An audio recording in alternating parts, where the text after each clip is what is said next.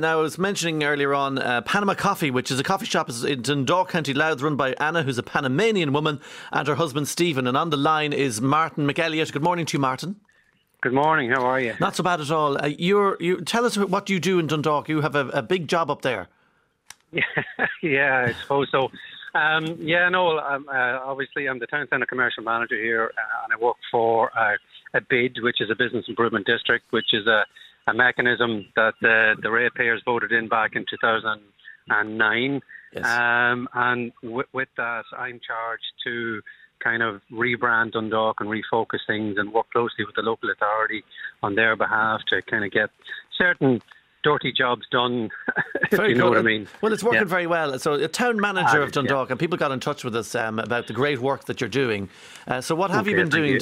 What sort of things have you been doing in Dundalk? Well, I suppose I took over in 2016.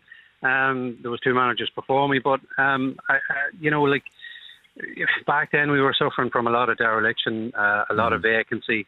There was huge problems. Like every other town in Ireland, Dundalk was suffering also, and we decided that to really take that on and adopt a very hands-on approach to everything that we do. So we ran a very successful mural festival for the last 5 years. We started that in 2019, which has grown exponentially and in popularity both internationally and here nationally.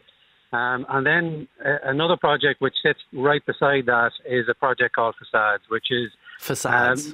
It's the complete restoration of a lot of the lovely, beautiful built heritage that we have here in terms of painting schemes and sign restoration. At the moment here today, we're in front of Rock Salt on Earl Street. I know, it's a nice cafe. Yeah. Fancy lovely cafe. Yeah. And we're restoring the 150-year-old gold leaf sign of the Dundalk Democrat, because the building's obviously a listed building. So we do things like that add the value back to the actual town centre, and that visual perception of a place which can really hold it back. So this is the stuff that we take on. But there are other things, but these two projects at the moment are our biggest and possibly our most popular.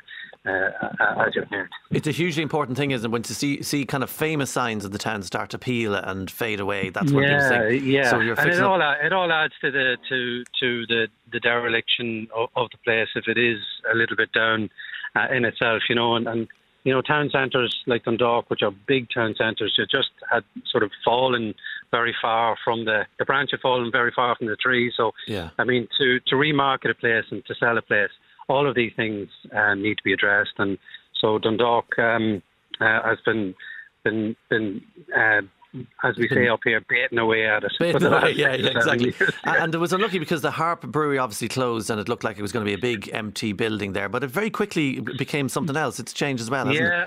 That's right, John Teeling. They're brewing whiskey and everything up there. So the Great Northern Distillery, I think they're calling it now, isn't it? The Great Northern Distillery, and it's a beautiful place, to be honest with you. And I mean, like we have it's taken about 5 or 6 years, but we've turned the corner, believe it or not, and we feel very much that we're getting a lot of our old problems under control, if you like. So and it's great to hear your listeners maybe shouting out. So that's there's great support for it here. Maughan the town is basically what they're saying. Maughan the town.